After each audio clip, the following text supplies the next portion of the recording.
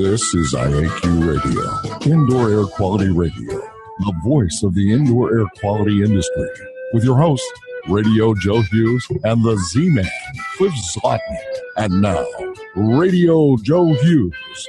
Good day wherever you're listening from, and welcome. It's IAQ Radio, and this week we're coming from down under. Actually, we aren't, but our guests are. This week we welcome Ashley Easterby and Penny Tralal. We're going to talk about the restoration industry down under and go over some of the things they learned on their trip here recently to the United States, kind of compare and contrast a little bit and learn from each other. Before we do, we've got to stop and thank our marquee sponsors. IAQ Radio marquee sponsors are John Don Products, where restoration and abatement contractors shop. Visit them at jondon.com. That's JONDON.com. Healthy Indoor Magazine, a free online digital magazine for industry professionals and consumers. Subscriptions are available at IAQ.net. Particles Plus, engineers and manufacturers, feature rich particle counters, air quality monitoring, instrumentation, and vacuum pump technology. ParticlesPlus.com. Count on us. And now you can win a cool prize. It's time for the IAQ Radio Trivia question. Be the first to correctly answer. Simply email your answer to czlotnick@cs.com. Or if listening live, just text your answer from your computer. And now, here's the Z-Man with this week's IAQ Radio Trivia question. Hello, everyone. I'm sorry to report there was no correct answer to last week's IAQ Radio Trivia question, identifying Terry Brennan, Michael Clarkin, and Lou Harriman as the three primary contributors to the EPA's moisture control guidance for building design, construction, and maintenance document. The IAQ Radio question for today, Friday, March 23, 2018, has been sponsored by Ideas, the solution chemistry company creating unique solutions to odor removal, surface cleaning, and decontamination problems. Here is today's trivia question. Why are the kangaroo and emu chosen to hold the shield in Australia's coat of arms? Back to you, Joe. Thank you, Cliff. Okay, we got Penny Tralal. She's got 9 years of restoration and remediation services, beginning to work primarily water loss, but quickly became interested and specialized in mold. She's got a unique approach to mold, providing unbiased assessments to homeowners, builders, and insurance companies. She's also a founding member and secretary of the Indoor Air Quality Association of Australia and a council member of the Restoration Industry Association. All right, Ashley Easterby is also joining us. He's got over 38 years of experience as an owner and operator of a small business in Australia, an extensive understanding of the need to build and maintain successful relationships and strategic alliances. I wanted to mention here, over about 2002, I think it was, Ashley is instrumental in the formation of a group of like-minded water damage restoration companies into the leading independent restoration network in Australia. The network provides restoration services with national coverage for the needs of corporate clients and insurance companies via a transparent, local, and cost-effective service. So welcome to the show, Ashley and Penny. How are you? Good, thank you. Thanks for having us. Wonderful. Good to see you, Joe. What time is it there? And thank you for joining us late at night. It's 2 to 3 in the morning in Australia, so we really appreciate you two joining us, and we're looking forward to a great show. So let's start out with what brought you to the States here recently. I understand you went to the RIA conference. Ashley, you want to tell us a little bit more about that? Yeah, we came over, and there's a bunch of Aussies came over, and we went to the RIA conference in Austin, Texas, which was really good.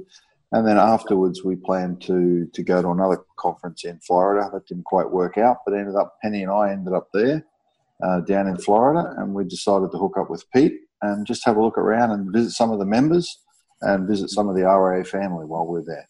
It was great. And, I know, Ashley, you've been doing this for years. How many years have you been coming to the States for restoration conferences, trainings? Too many. Probably getting close to 15, 20. 15 to 20 years. And Penny, welcome. It's great to see you. I've met you several times. Always enjoy talking with you. And I'm wondering, how often have you been to the States now? Is this first, second, third, fifth? No, I'm on about my eighth. That was about my eighth trip, I think. Eighth trip? And yeah. Why is it? It seems like we get more Aussies every year coming over for these events. I assume in part it's because, the biggest events occur here in the States. But what else do you guys, what other... There's a core group of us that have been coming and doing some training.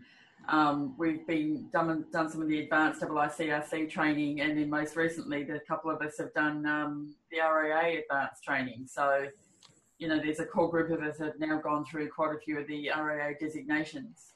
That's right. Okay. So, yeah. And I know Pete Consigli, our restoration industry's global watchdog, who will be joining us today. I understand he was in part your tour guide this time. Oh, yes. Yeah, absolutely. Our tour guide and food guide. And food guide, yes. Pete likes his food. He's quite the connoisseur and the cook, actually. But anyway, let's talk a little bit about that trip. Let's start with Ashley. What was the most memorable part of the trip for you? I think, Joe, for us, it was just one, meeting more members of RAA. The RAA family has been really good to me over the years. I've met and looked at a lot of things. We enjoyed going and having a look at AEML laboratories with Ron Mazer. I've thoroughly enjoyed meeting Ken Rothmell from Sunbelt, visiting and seeing what their facilities are like. We don't have anything like that in Australia. So for me, I think, coming to America is sort of like crystal ball gazing. I can look into the crystal ball. I can see what the future might bring to my country. So we can learn stuff, and therefore we can speed up the way technology is happening. So seeing the project jobs that we saw down in the Keys, we went down to Key West and saw a big job down there that the Roland boys were doing. Trent from Roland actually helped set it up for us. Had a quick look at about 70 condos that had been affected in the recent hurricane you had. And they had a lot of mold, so they were doing a lot of work there on these structures. And Penny, let's let you jump in on that question. Oh, look, it was a great privilege to be, to meet some of the RAA people from the States, and it was a great privilege to be shown around in their facilities. I mean, people like Super Restorations, invited us in, were happy to spend some time with us, and that was a really nice thing. Getting to see the projects, as Ashley mentioned, was fantastic, and just getting to meet people and learning what they do and how it's different to what we do. All right, Cliff, let you jump in here for a minute. Well, yeah, I think I'd like to talk a little bit about IAQ. I know there was prior IAQ and mold remediation interest in Australia years back, because when I was there, it was a pretty big thing. Did this wane? It seems that now there's this huge resurgence. So what exactly happened? That's a bit of a tough question. I mean, it hasn't really waned. I just think that there's so much information to get through that we don't know how to really, garner it and apply it appropriately. IAQ is getting a bit of a resurgence now because we're having commercial buildings are being built using building rating systems like Neighbours and, and there's some of those international ones. And so that's giving more exposure to IAQ. And people are learning. I mean, the internet's a great thing. People get onto Google and go, well, I don't understand. And then terms like IAQ come up and they're like, oh, it's a thing. So then it creates interest. What are the most common, here in the States, at least over the last 20 years, prior to the last 20 years, I'd say asbestos, lead paint, and radon were the most commonly, most common concerns for consumers in the States. And then over the last 20 to 25 years, it seems like things have been dominated by mold. I'm wondering if either of you can comment on the Australian market. Is it similar there, or are you seeing a little different types of concerns? I think, Joe, it's actually here, mate. I think, Joe, that we get things, you guys are experiencing things quick, a lot earlier than us. So there's a time lag But because of communications, Google, all that sort of stuff, we're starting to pick things up a lot quicker. So our buildings are built slightly different. We have a lot of laws around health and safety and around asbestos. You know, in the state that I'm in, you can't touch it unless you're government licensed. A lot of difference there. And so therefore I would say that the biggest difference for us is just, one, the building envelope is built differently in the US. And two, we have a lot more licensing, as well as, one simple thing for us. You'll never see a building getting built now in Australia, forget about domestic, but a commercial building being built unless it is completely wrapped in secure, scaffolding. So you don't see a building go up anymore. What you see is a scaffolding go up, a lot of activity behind it.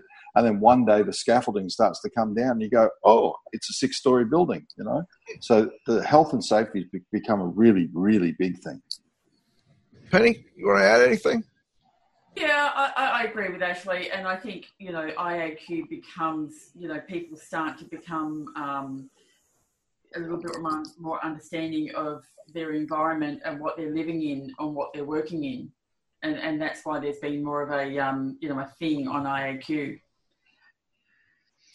All right. Well, I think what I'd like to do is kind of start working down the visits you made and get some of your impressions.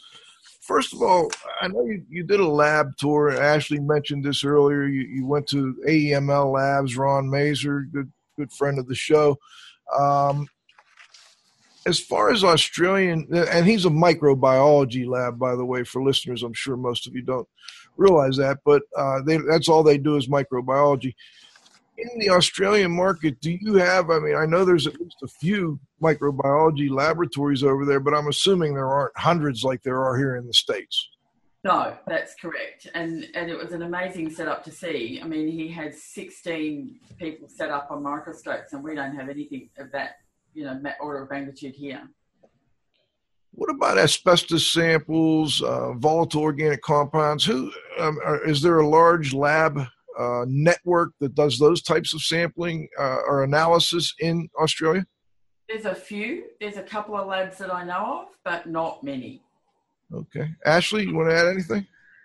Yeah, I'd agree. Also, a lot of the asbestos here is government controlled. So the government has some laboratories that they test stuff with. So if there's a scare somewhere or they go to demolish a building and they find asbestos, the site will get shut down and the government will send inspectors out to actually do a lot of the testing to prove whether it is or is not contains asbestos. And what about in the restoration world when you had sewage damage or maybe contaminated HVAC systems? Was there also a time when the government would come in and assist with that type of sampling? No, not that I know of. No. I think what happens over here, Joe, is whatever tends to hit the press, whatever tends to hit the newspapers, whatever happens with sensationalism, that tends to get on the government's footprint. And then so they get involved in lead, they get involved in asbestos, they get involved in health and safety. Mold really hasn't hit that at this point, but it's certainly growing. There's been some high-profile jobs here as well. I'm curious about, you mentioned earlier, Ashley, the building construction, and are programs, and I think Penny mentioned earlier the WELL program and some others, are these green building type programs, are they taking off like they are here in the United States? We see a lot of leadership in energy and environmental design, USGBC, Green Building Council type projects. The National Association of Home Builders has their own program, and then you've got people like the Well Building Institute. You've got a plethora of programs for green building. Do you see that kind of thing occurring in Australia as well? I've seen quite a bit of it, and we have a group called Neighbours, which is, I think, an Australian group. So, yeah, that's taking off, and that gives more knowledge about IAQ, because some of those programs have, volatile organic compound ratings and noise ratings and light ratings and sound, so there's all sorts of criteria built in those. But sometimes they become just a sales pitch, like we build a building and it's got a 6 green star rating, so wow. But then I don't know how it's maintained afterwards. So there's some challenges in there, I think. Sounds very similar to, I think, what we see, especially when you mention we don't know how it's maintained afterwards. I think that's a key component that a lot of these programs, and some of them are starting to address, but it's an issue. Cliff, let me turn it over to you. Yeah. What other countries besides the United States influence the, cleaning, restoration, an IAQ market in Australia? The UK a little bit. Ashley, do you? The UK a little bit. There's a bit of equipment coming out of the UK, dehumidifiers, air filtration equipment. Definitely America. America's where Dry-E started. The likes of Phoenix, the big players over in America are all in Australia. So we're getting your products over from America over to Australia very quickly. As soon as they build a new air mover or whatever it might be, a soil filter, air scrubber, they'll, convert it to 240 volt because we're a different voltage. That's a big thing for us. And then they'll get it out here quite quickly. So we're getting the technology quickly. We're getting the chemicals quickly. It just takes a while for us with our different laws to bring things up. IAQ here is growing tremendously. The association has now formed a chapter in Australia. That's growing, which is really good. They're also coming along to the RAA conference that we're running in Australia in June. So stay tuned for that. What about Scandinavia or other parts of Europe? Any influence? Because they do a lot of research, building science and construction and mold, et cetera.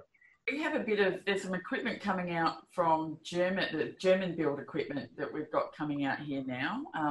And there's always Chinese equipment coming out. But apart from that, I'm not really sure. Okay, thanks. Another site that you visited, or another part of your visit here in the States, you were going through and you went to a high-end water mold intrusion site. I'm wondering, Penny, I know you kind of specialize in mold right now, although you have an extensive background in the water damage world. What, if any, differences did you see between the way they were doing this high-profile job and the way the typical job is done in Australia? Well, sometimes in Australia, it's about how quickly can we get, people back into the home, or can we, move on to the next bit, or start building the kitchen before containment's even brought down. But these guys in this particular high-end job were very much about we're not moving on to a next stage until this stage is completed and done right. And they were monitoring the air, and they were monitoring their equipment. They were really going all out. I also noticed in your bio that you do both assessment and remediation. Is that correct? Yeah.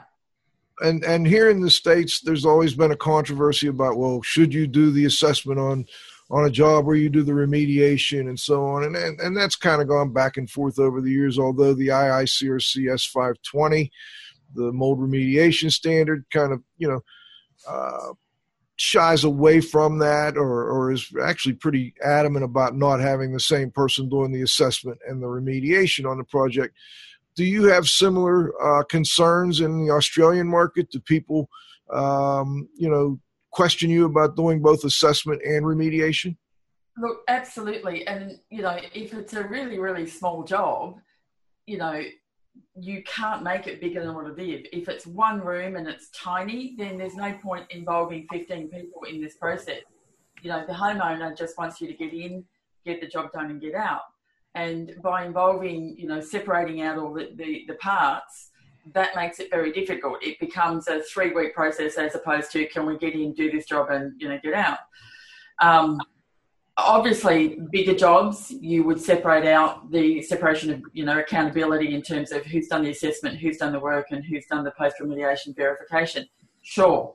Bigger jobs, more high-profile jobs, absolutely. But the little ones, we have to do. In the States, Joe and I will giggle and we'll laugh about the S520 as being the Indoor Environmental Professional Full Employment Act.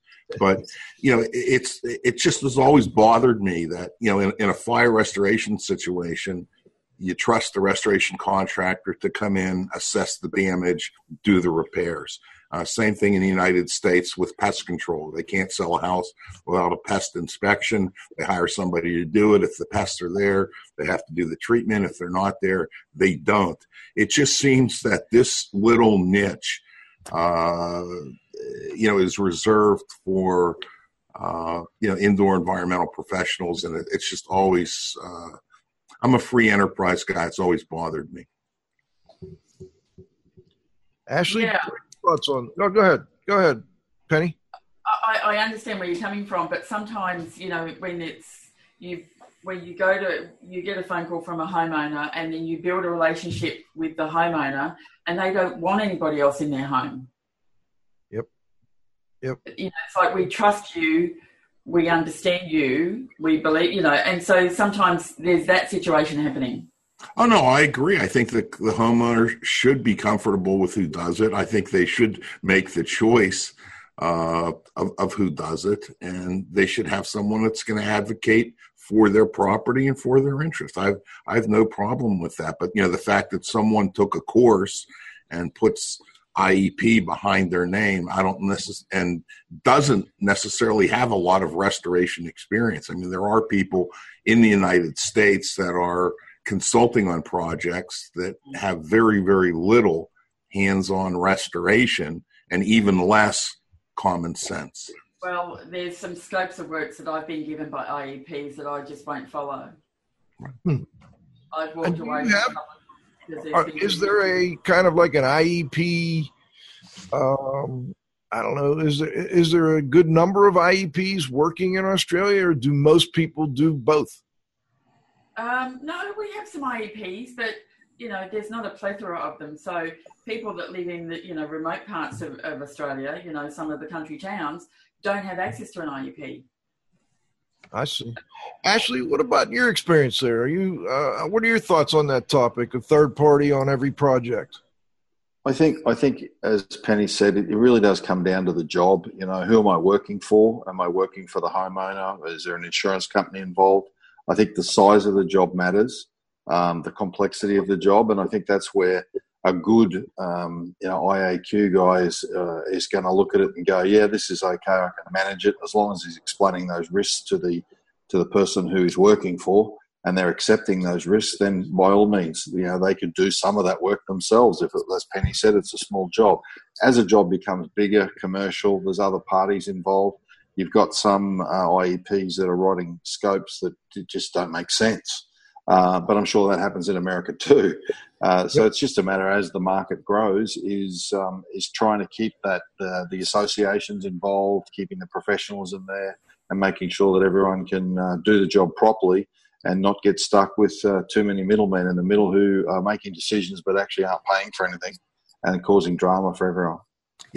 I think one primary difference that we should point out really is litigation in the United States versus litigation in Australia. I mean, we have certain states in the United States, New York, California, that are very, very, very litigious.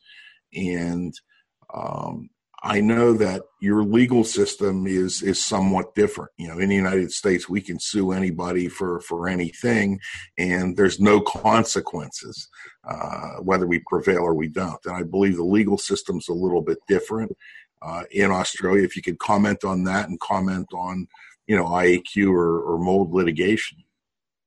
Well, look, there is definitely some big cases out there, and as a contractor or as a restoration technician, I absolutely have to manage risk in my jobs. And if I think that there's a risk that something can go awry or there's something funky about the job, then absolutely I'm going to get in a third party and manage my risk that way. But Ashley? Yeah, look, the legal system is definitely different. Obviously, we're based on a Westminster system, a British system.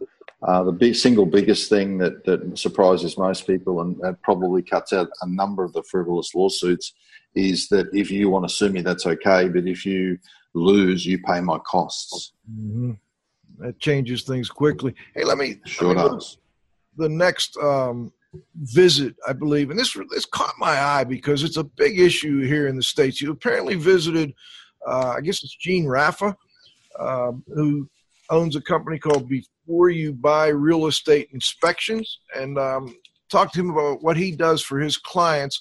This is an area that's really difficult here in the States for our both real estate agents, brokers, home inspectors, you name it, and that's mold on real estate transactions. And I'm assuming that's probably part of what Gene does, is he helps people with real estate transactions and inspections.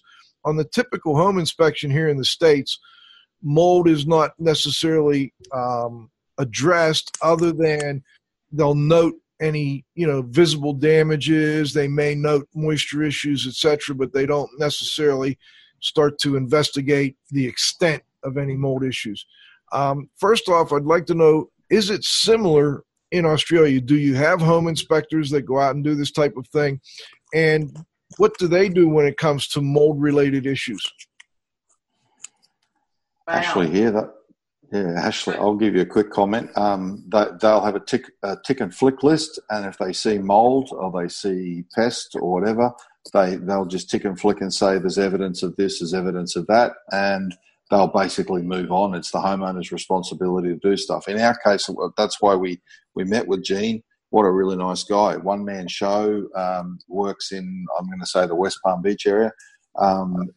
Really cares about his clients, has got a lot of repeat clients from doing what he does. I think he gets a bit more involved in just doing the inspections. He's there to help them with the mold problems and becomes a consultant with them. And that's very different. You don't see that in Australia, but certainly growing. Penny. Yeah, I agree.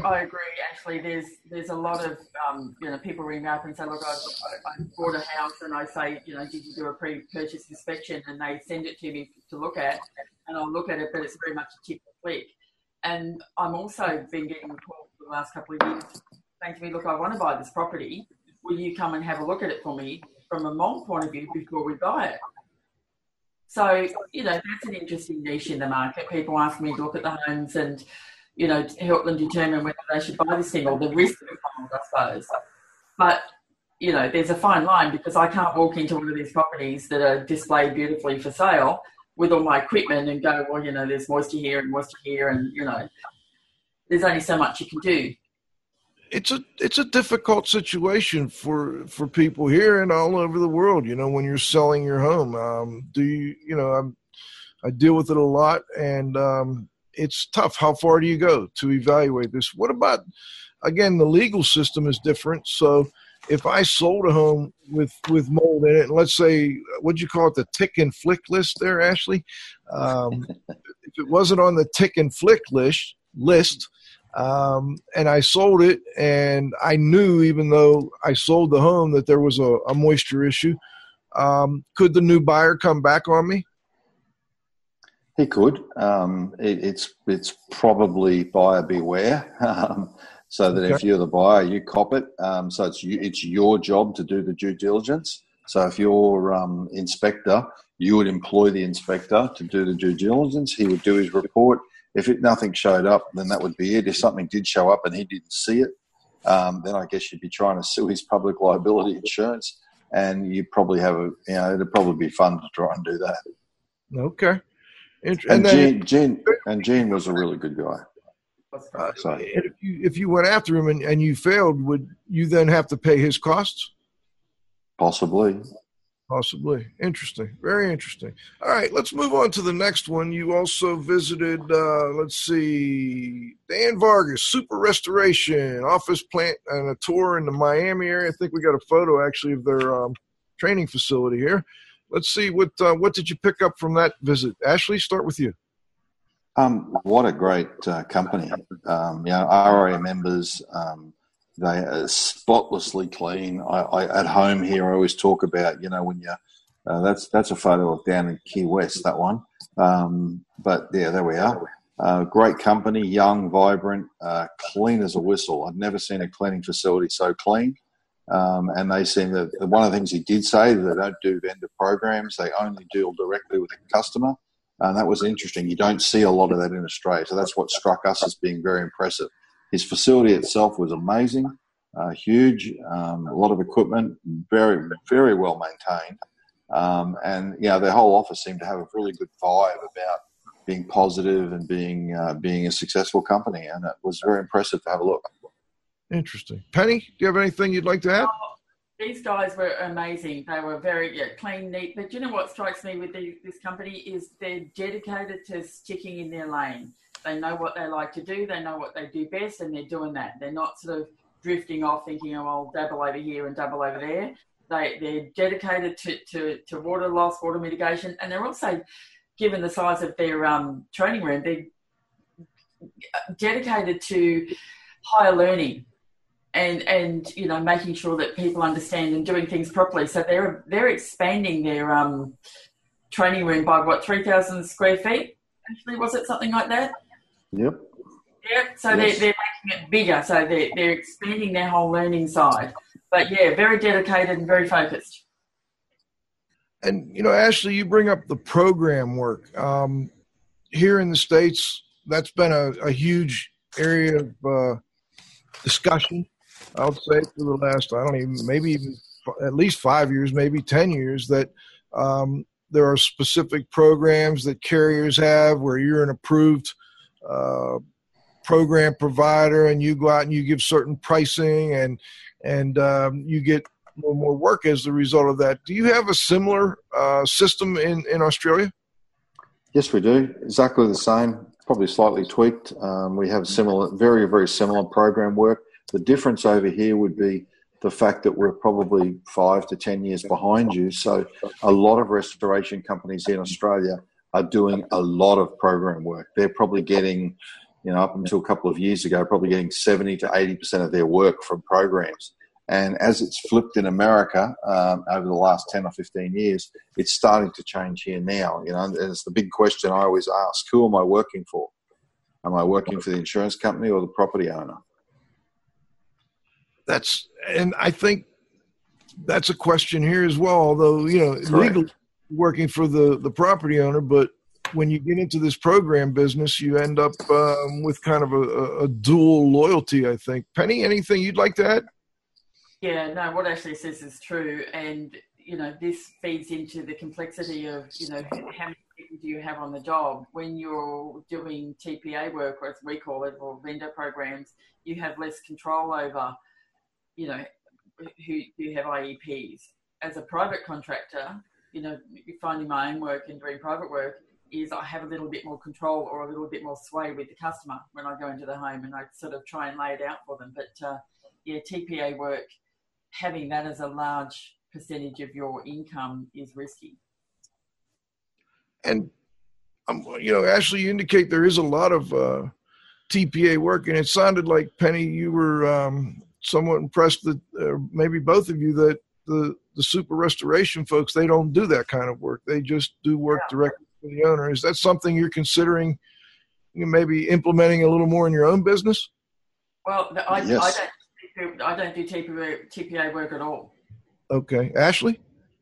Yes, we've got larger commercial clients. We've walked away from some of the program work. We're going through that flip in Australia right now where, you know, the restoration companies are going, this is all getting too hard.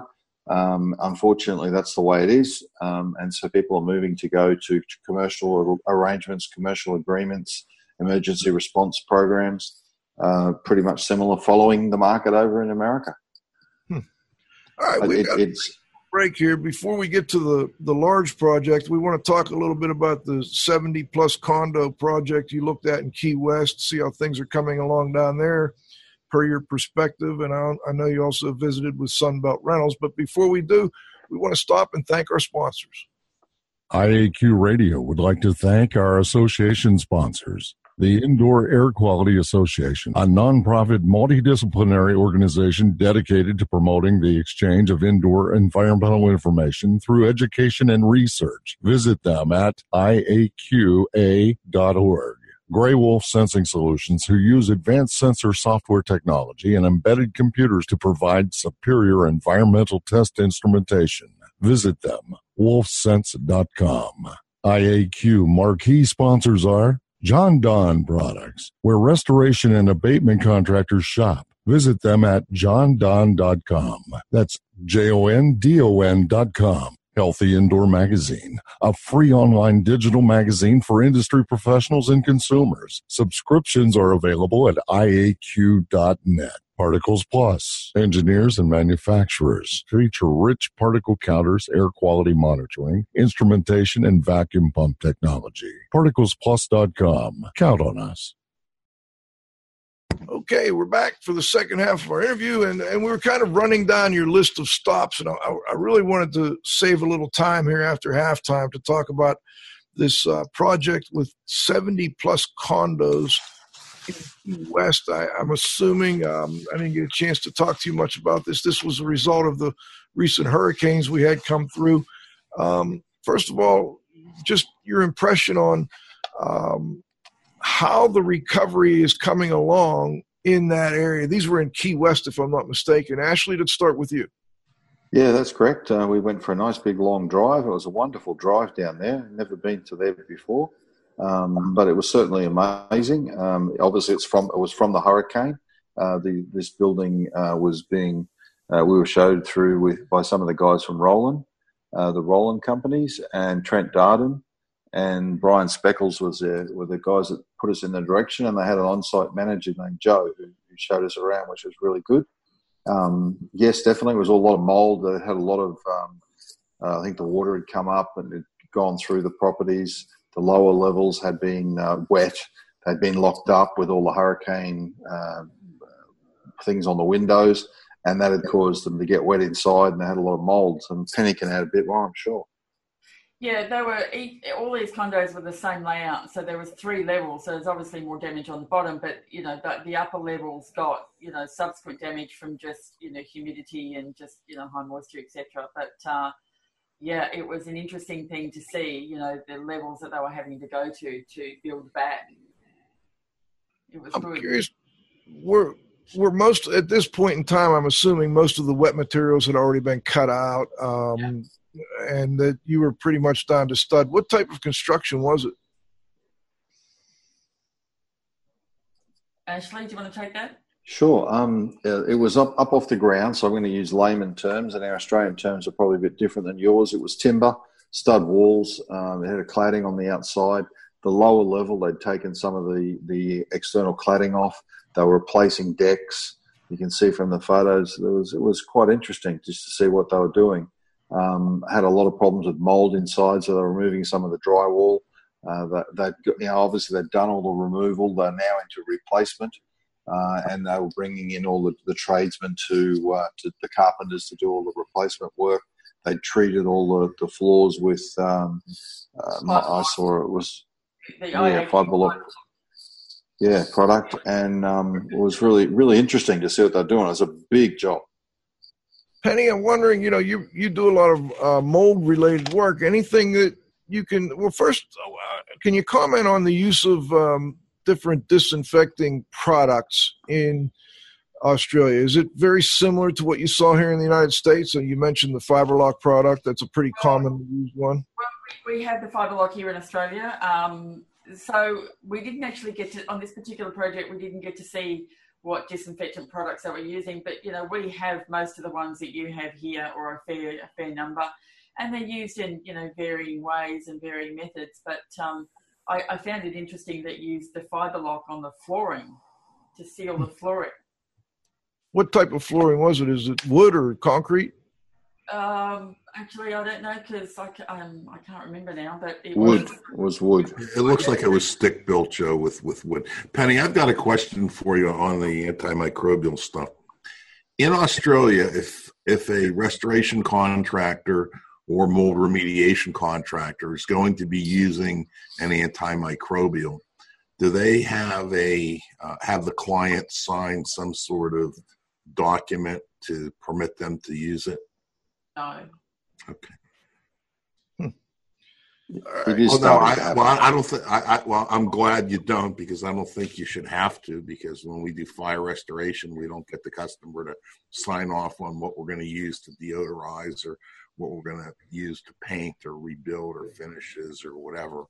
I just think it unnecessarily raises awareness. I have been asked by some clients who are highly sensitized or sensitive to everything, are you using anything toxic in my home? And generally my answer is, well, I can give you the FDS, but anything I use is going to be less toxic than the mold that's in your home. One of the things that we would do some of the things we would do in order to deal with that, number one might be to use something that's fragrance free. And number two, we would do a sniff test with them. What I would do is I would let them sniff it, from the container. We would have a blotter strip that we would dip into it. And this would be done outside their home. Here, go in your car, sniff this, go in my car, sniff this. If this is okay, fine. If this isn't okay, let me know before we use it. I've done that with customers. I've actually taken them out and said, look, this is what I want to use. You let me know if you're comfortable with this. Right. That's the best way to do it. And now the last visit, I believe, the last one on my list is you went and saw the Sunbelt rental folks, maybe more than once. And I'm curious, do you have similar types of rental companies in Australia that service the restoration and abatement type industries? We have some, but they're much smaller. They're not on the same scale as Sunbelt by any stretch of the imagination. I think we've got a picture here of your visit to Sunbelt. Ashley, what are your thoughts? Is that something that you see maybe as a possibility down the road? I think there are companies now in Australia that are renting equipment. You've got to remember it's a population-based thing, and we've got 25 million people. You've got over 330 million people, so it's much scaled down. Distance is another problem. With everything being so far apart, you can't just. There's very few cities with more than 2 or 3 million people in them. So getting gear around and moving equipment's difficult. But they're there. They're growing. We're following your market as we continue to do with a lot of things. Different brands, but I know it was interesting to have a look at Sunbelt and just see their setup and how they cater for different sections of the market, from the builders through the humidity control generators. You have a lot of hurricanes that seem to hit Florida, so I was surprised that the number of generators. We just never see the volume that you have over equipment. Got a question for you, Ashley. I'm sorry I don't know the answer to this. What's the energy business like in Australia? Do you have oil in Australia? Do you have natural gas in Australia? Lots of oil and lots more natural gas. Right now they're mining natural gas everywhere and exporting it everywhere, and our local price of using natural gas for heating has gone through the roof in the last few years. Same as electricity costs have gone ballistic, 50% increase in electricity fees in the last few years. The green movement is happening a lot too. We've got a lot of press here recently where Elon Musk has put a $100 million largest battery in the world or something down in South Australia to help them with the problems they're having when the wind's not blowing and the fans aren't turning and they're phasing out. What I think we've made a mistake in Australia, and appears to be, and I'm no expert, is they started shutting down the coal-fired electric plants, generating plants, but didn't have anything else in place to take it over. So there's been a bit of a problem. We also don't have any nuclear at all. The reason that I asked is that up in Canada, they had severe, in the past they've had severe flooding, and all the equipment from companies like Sunbelt up there was all deployed. So there was no equipment available. And what they found, the reason I asked about the energy, is that oftentimes some of the same types of equipment, the generators, et cetera, are used in oil and gas exploration and in mining and so on and so forth. So the fact that they're doing this in your country, there may be a resource there, in the event that you need it, and just someplace for you to look. Yeah, I agree, Cliff. There is a lot of use in the mining field. The problem for us is it's such a long way away from where people live. So trying to reuse it. The other thing, of course, is different voltage. So an air mover doesn't work. An American air mover doesn't work in Australia. Generators run on different hertz, different voltage, even to the point that the diesel fuel, how do you say it? Diesel fuel that you use doesn't work in our generators. Why? I've seen this. It's like red. Does that mean anything to you? Yeah, I'll explain. Colored red. No, different sulfur content. I'll explain what it means. What happens is in the United States, there's a tax on there by the government. And what happens is if it's used for transportation, there's a tax. If it's used for farming, there isn't a tax. And what they do is they dye it so they know that this is supposed to be taxed or not supposed to be taxed. So they're different colors. So that's how they can catch you pretty easily if you're using, farming diesel for transportation, because there's a significant difference in cost, well over $1 a gallon. Easy. Yeah, we're looking probably around $5 to $6 a gallon for diesel in Australia. Our diesel's higher as well, but what I'm saying is the difference. Tax. The tax is well over $1 a gallon. We have a similar. We don't color it. If you're, for instance, a farmer, you can get a diesel rebate. So you keep all your receipts and you can actually claim it back. So you don't get red diesel.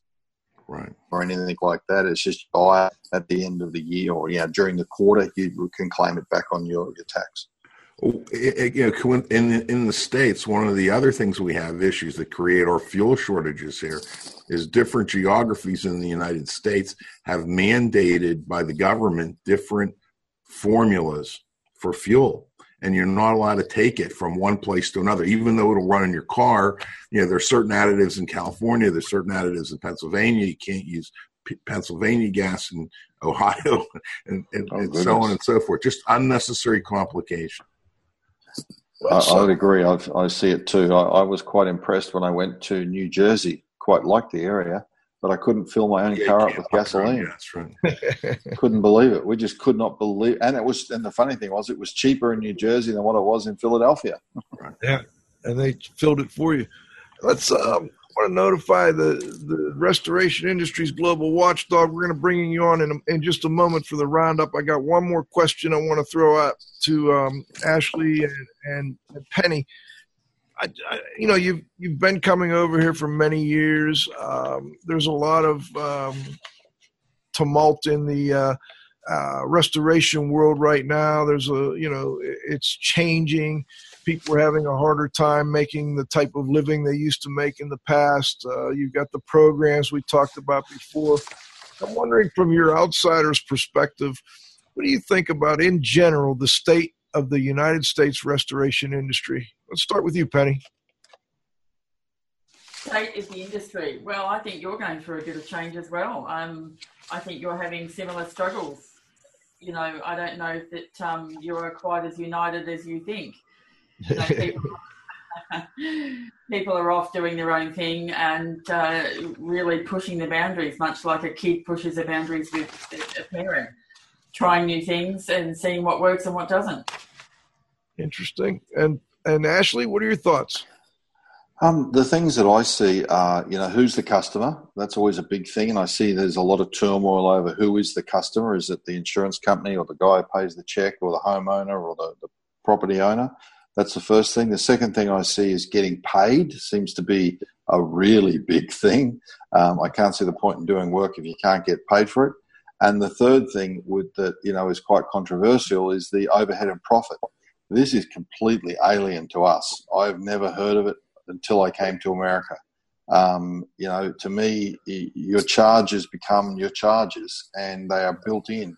And to think that you can suddenly strip out overhead and profit, to think that you can put a percentage number on it as well. Every business is different, and I don't know of any other industry anywhere else that strips out things like that. So I think that's a point that needs to be addressed as an industry. And I think the more discussion that groups like RAA are doing on it, we're certainly looking at what you're doing over there and saying, hey, well, we don't want that to come over here, so we've got to be really proactive on certain things. But those are my big three, my three things I see.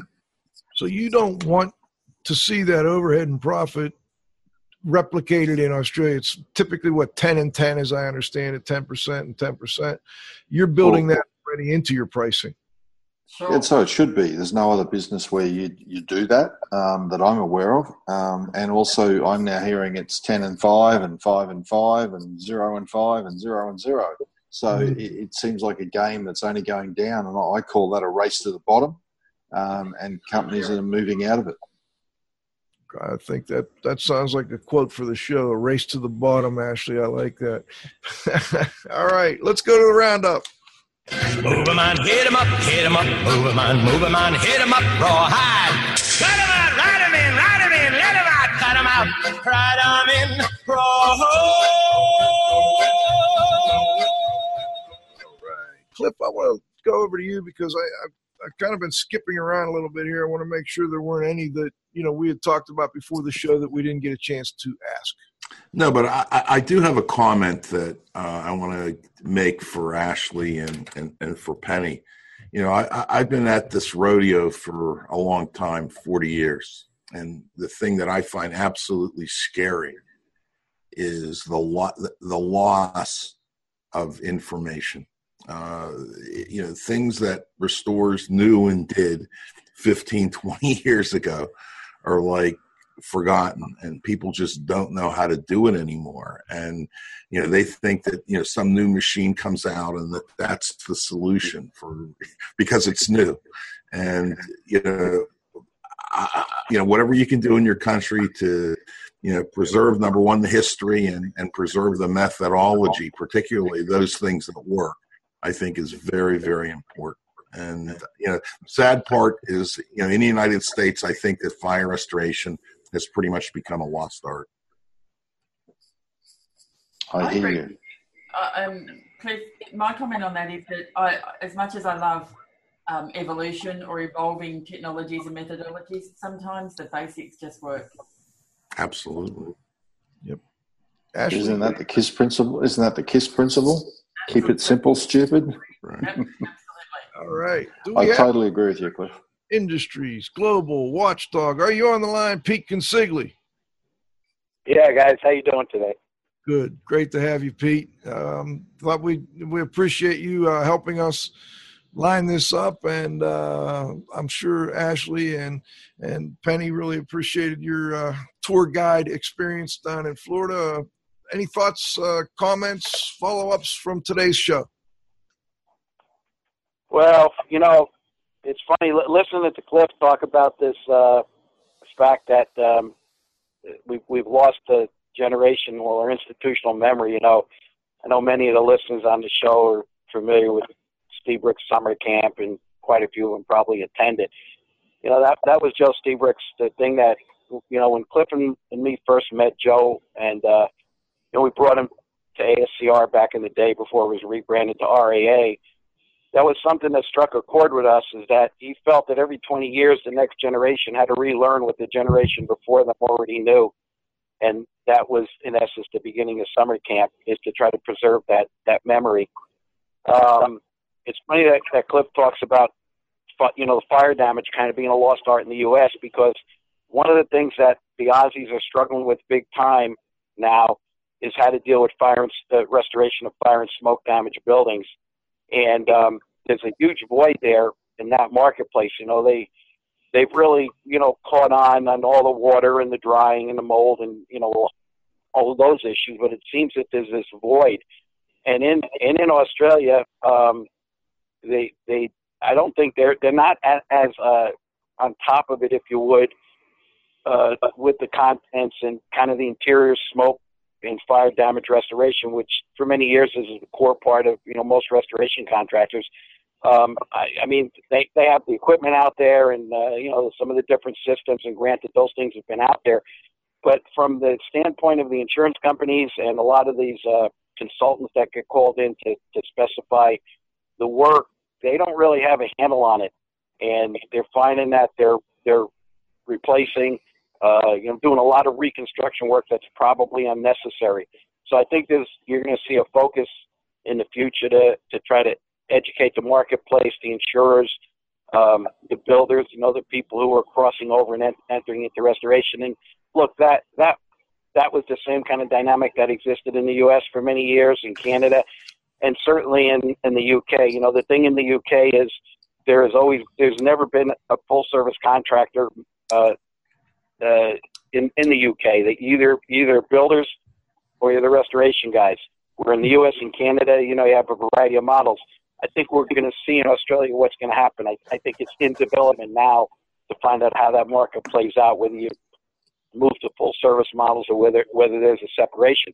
But nonetheless, if there's going to be reconstruction work involved, then the people that are doing that need to understand the technology and different procedures and methodologies that can be done.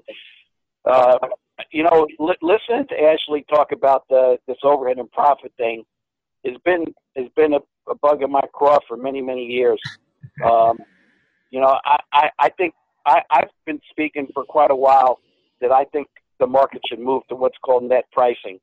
And I think it's fallen on deaf ears. I think all this drama about overhead and profit and all the different numbers that Ashley was alluding to is just a bunch, Marty King would call it bovine extramentia. It's just a bunch of BS at the end of the day. There's no other business or industries that I know of that deal with that, unless you're dealing with public service type work where you're doing things on true cost, and then they add percentages on top in open bidding processes and things of that nature.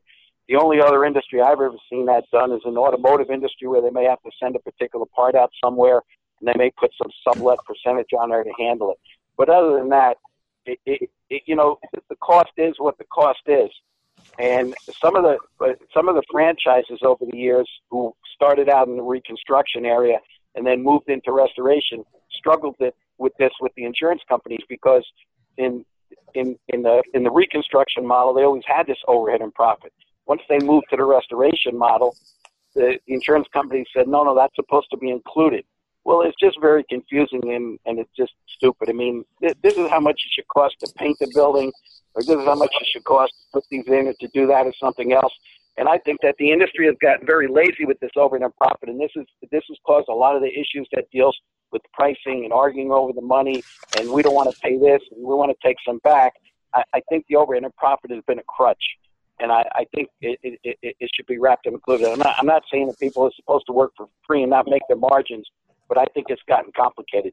But, trying to change it, it's probably the equivalent of trying to get legislation through Congress. It's something that isn't going to be easy, and I don't know, I guess we're just going to continue to struggle with it. But in any case, I think it's interesting that the Aussies,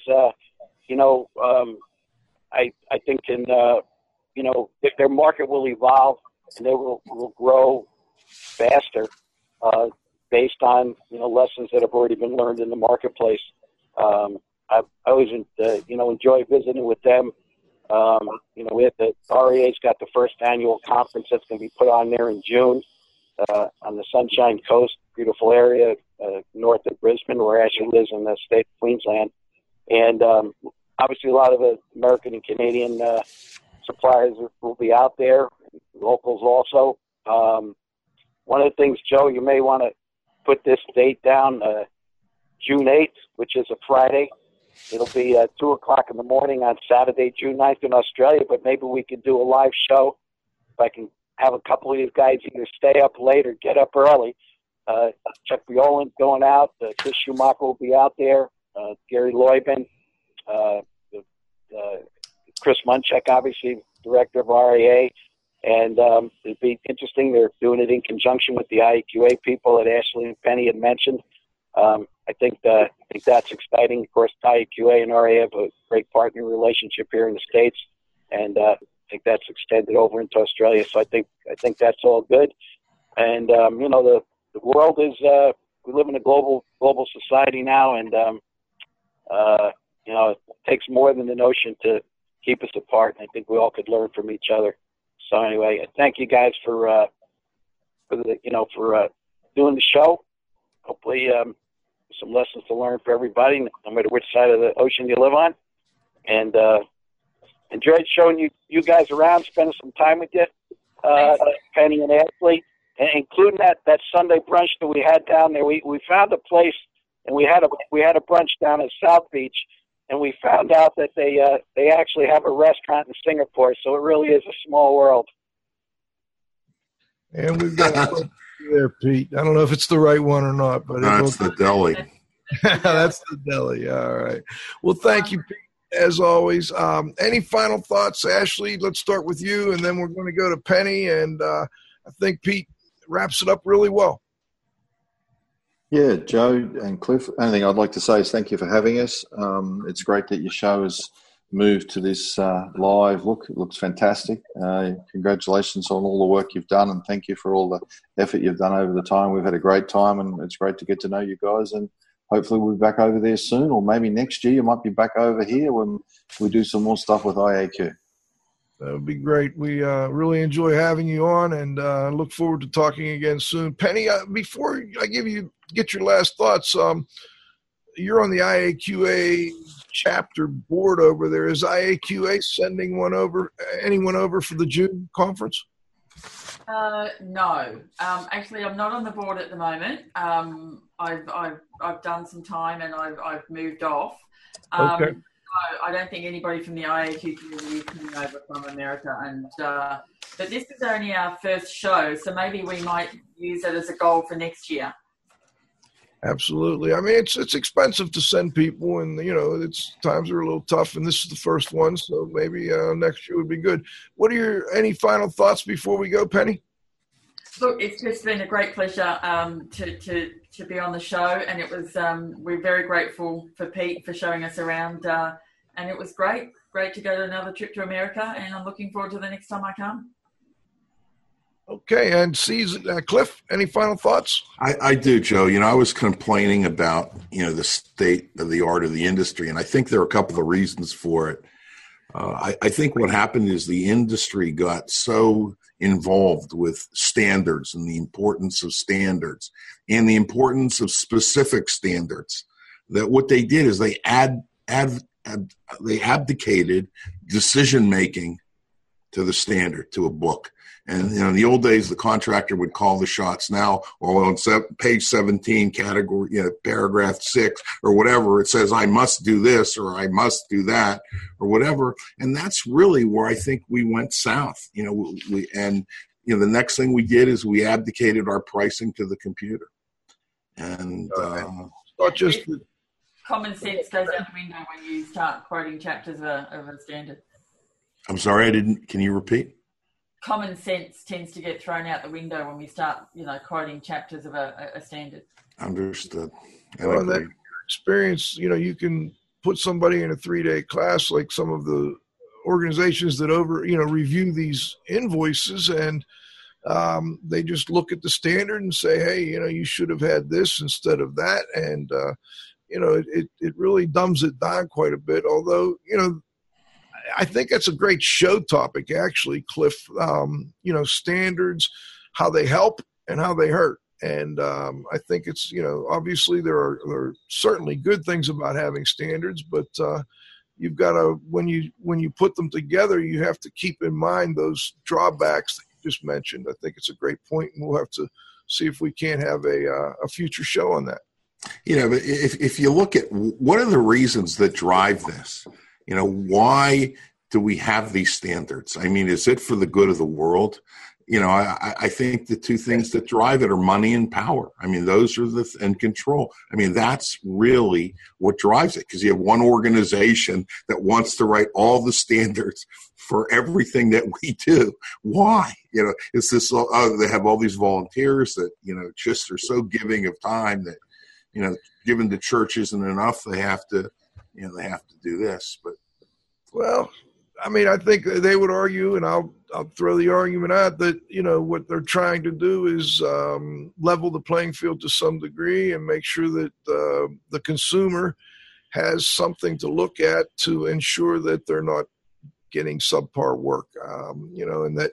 And that the industry members are coming together to kind of regulate themselves before the government comes in to regulate them. You know what I mean? If we don't pull our act together and do proper fire restoration or proper water damage restoration, and there's enough complaints from consumers, then you might get Big Brother coming in and regulating you. So I think it's a great topic, and we'll definitely look forward to talking about it more in the future. All right. Well, this is Radio Joe Hughes saying thanks to Penny Trelaw and, of course, to Ashley Easterby, our two guests from Down Under today. I know it's got to be getting really late, and we really, really appreciate both of you staying up so long to join us, and look forward to talking to you again in the not-too-distant future. Of course, to our contributor and the restoration industry's global watchdog, Pete Consigli. John Faith at the controls. John, you got to have faith at the controls. My co-host, the Z-Man, and most importantly, our growing group of loyal listeners. Please come back next Friday at noon for the next episode of IAQ Radio. For IAQ Radio, I'm Spike Reel saying thanks for listening.